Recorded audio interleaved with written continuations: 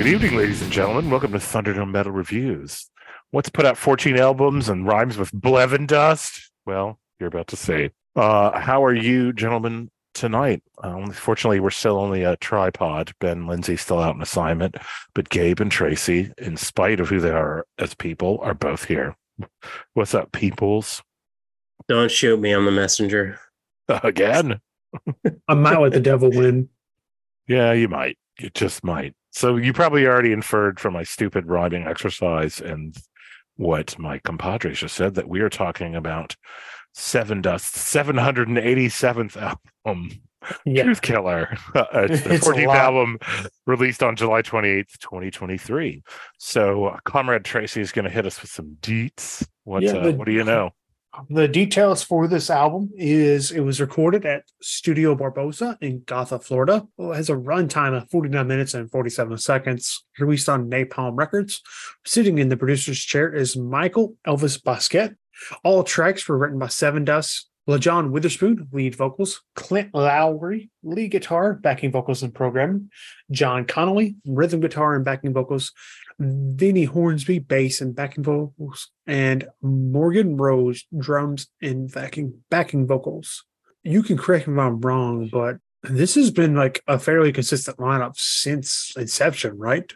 Yeah, outside of Clint being gone for 2 albums, like there's been no turnover. Somebody else may have come and gone, but this has been the same lineup since 95. Or these people on here are the same ones that were in the band at the beginning. So yeah, Clint stepped out for a bit, but yeah, remarkable continuity. And 14 albums is a good amount of albums. I mean, they're pretty consistent, about 2 to 3 years. A lot of albums. They drop them. They drop them. Why did I pick this? Because it's Sevendust. And you know how I am about brand loyalty. And I'd already heard Fence, which is we'll talk about later. Man, that song is badass. And I was like, I hope the whole album. Sometimes I think Tracy's made fun of other bands, like, and that is the only heavy song on that whole album. I think it was Slipknot. When we heard that one track, you're like, and that will be it. So I was a little worried. Or sometimes this is, I think, probably their weakest album. Since I would almost even say Chapter 7. Like, I don't know. Like, I said that, but I like Chapter 7, which I guess is why we're disagreeing here. Well, I mean, it's so like All I See Is War and Blood and Stone were pretty good. Kill the Fall, like, of course, Blackout Song is good. Cold Day Memory is good, but I mean, it's Chapter 7. That's the like I thought Cold Day Memory was pretty weak, actually. It was all right, but I don't know. They put out a lot of they have, and I think they got a little weaker in that middle bit. But I think these last few, and I would include this one, maybe you wouldn't have been better. So I don't remember what I gave Blood from a Stone or whatever, but I'll look that up. Gabe, you gave it a B plus. B plus. That's what's gonna be my guess. Gabe, you've done several of these with us, right? At least one. Oh, none. No. And I know this. You weren't listening to this music at the time. So is this your first Sevendust album ever?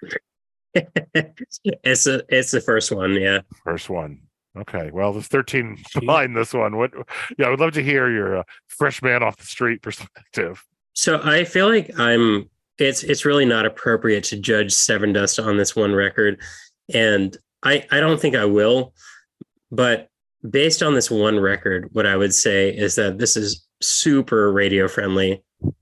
There's no curses. There's no heaviness. Basically, there's what he says. It's basically it's basically left the new metal stuff all behind and has this alt metal shell to it.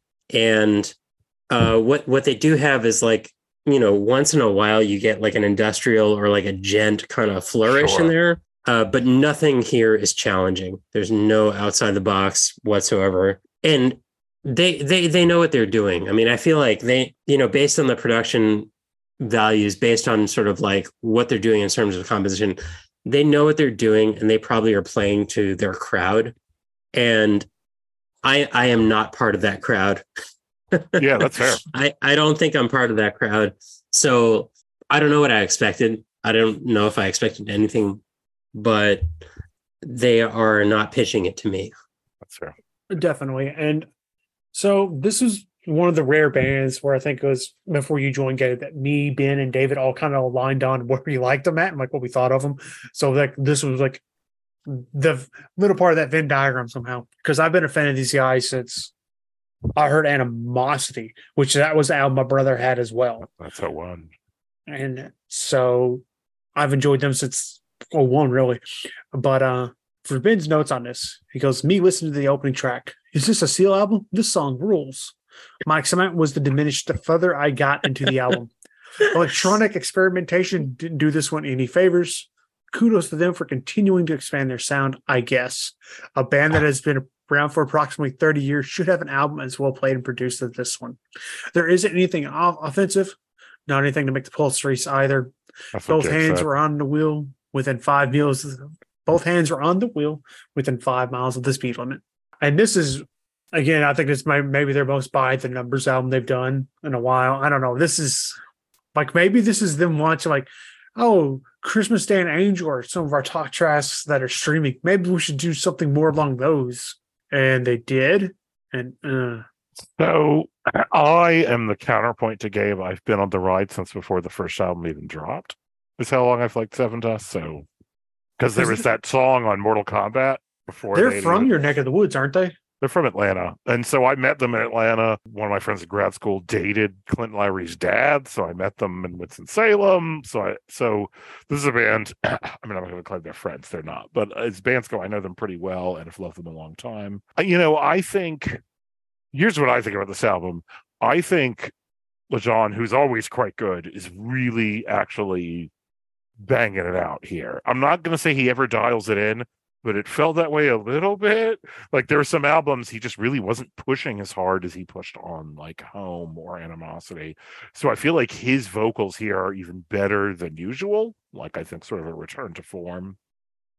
So that I really liked a lot.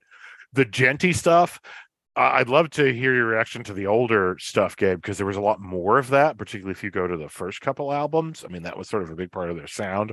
And so when it would happen, I was like, man, I want a little more of this. And he knows, like, if you read on Apple, Clint goes on for a few paragraphs per song. Like, he even admits, like, track 5, this is a typical Sevendust song that will make like our hardcore fans not yell at us. Like he's very he's like very aware that they've got different constituencies to juggle. They're getting older. They have, I agree with you, sort of left the new metal stuff behind.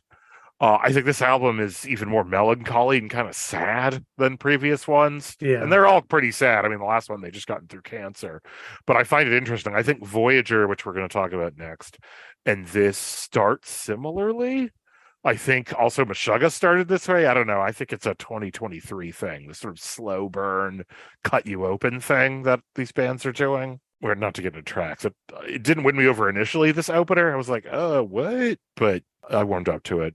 The songs they released in a drip, I liked a ton, and I think they actually picked some of the best ones to release. Mm-hmm. It is, I admit, a little inconsistent. It drags sort of a bit. It's towards almost the end, but I was going to say it's almost Fear in the Dark, like where the singles are really like what brings you down, but everything else of it's kind of like I can see the singles kind of making their way into set pieces, but I don't see very much deep cut making its way on the stage throughout. They have so many albums. I mean, they'll probably hit 4 of these and then do all the other shit they've got. I mean, they're like clutch. Yeah, but like also I think this is compared to Chapter 7, because that's the last one before Clint came back. I feel like this is also the first album that LeJean's vocals have been like the forefront of like the focus since Chapter 7. Because I mean, after they didn't really have nothing else to work with after Clint left, and I think they struck a good balance up until here, and then it kind of tipped back in LeJean's favor. Now, if you're going to put your money on a vocalist, LeJean's a hell of a person to do it. But I feel like this album, like instrumentation wise, it just kind of it misses like the melancholy and the sadness. Like I like my Sevendust a little angrier. I'm here for the LeJean, so this nailed it with me. And I like the angrier Sevendust too, but I don't know. I think more of a melancholy mood watching the embers burn right now. So it's been a time. Yeah. I mean, Sevendust has always managed, probably because of sheer frequency of album drops, to drop an album during many of my most profound life crises. So good job, Sevendust. The soundtrack to me devolving over and over and over again. Maybe that's better than like Meshuggah dropping an album. I mean, yeah, I don't need that to be the soundtrack of my life, though. There's some of that too. Even when you try for Fear Factory and God with it as shit, dude.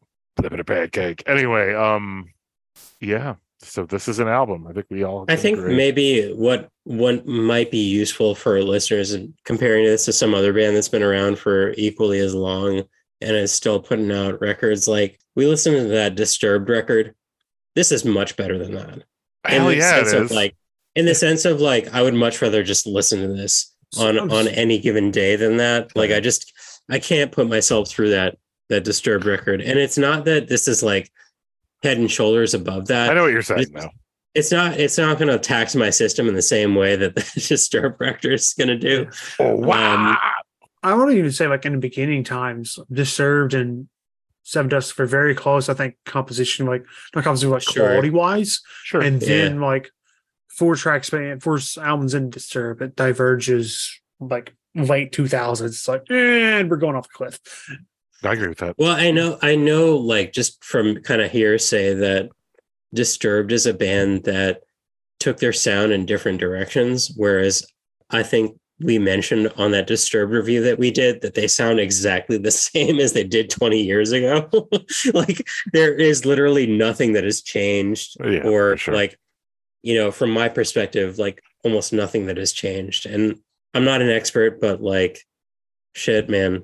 Like you could have fooled me. You could just put that in front of me and be like, hey, this is like a 2000 record. It's not a 2023 record. Sure. I would have believed you. Yeah. The show feels like we're in a track moment now. I think so as well. David, do you want to start us off? Yeah, I'm not going to say all of them because I concede Holy Water through Superficial Drug is a little weak. Like that sort of 7, 8, 9. They're all right. Leave Hell. Superficial Drug itself is okay. But in terms of the rest of the songs, as I said, Might Let the Devil Win really grew on me, and now I think it's quite powerful. Truth Killer is a very typical Sevendust sounding song. I really like Everything a lot. That song is the one song with a curse word, Gabe, but it's I know it's in there.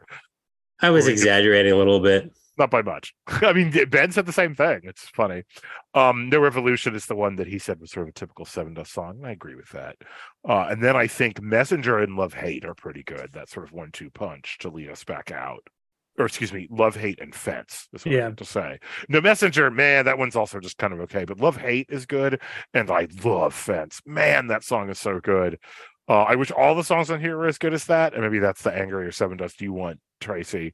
I feel like that's one of their best songs in a long time. So it's interesting they chose to release that first. Fence. Oh, and that's the one they released first, interestingly, even though it's the closer. But man, is it good. Anyway, so there's some highs on here and then sort of a little bit of meh, I admit. Sort of I think that's probably why they started with them, because it's probably one of the better songs they've done in a while.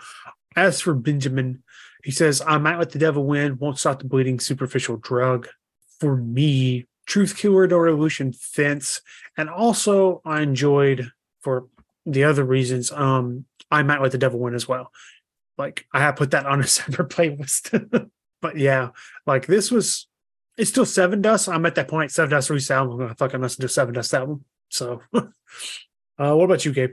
I thought Truth Killer was okay. Everything is very catchy.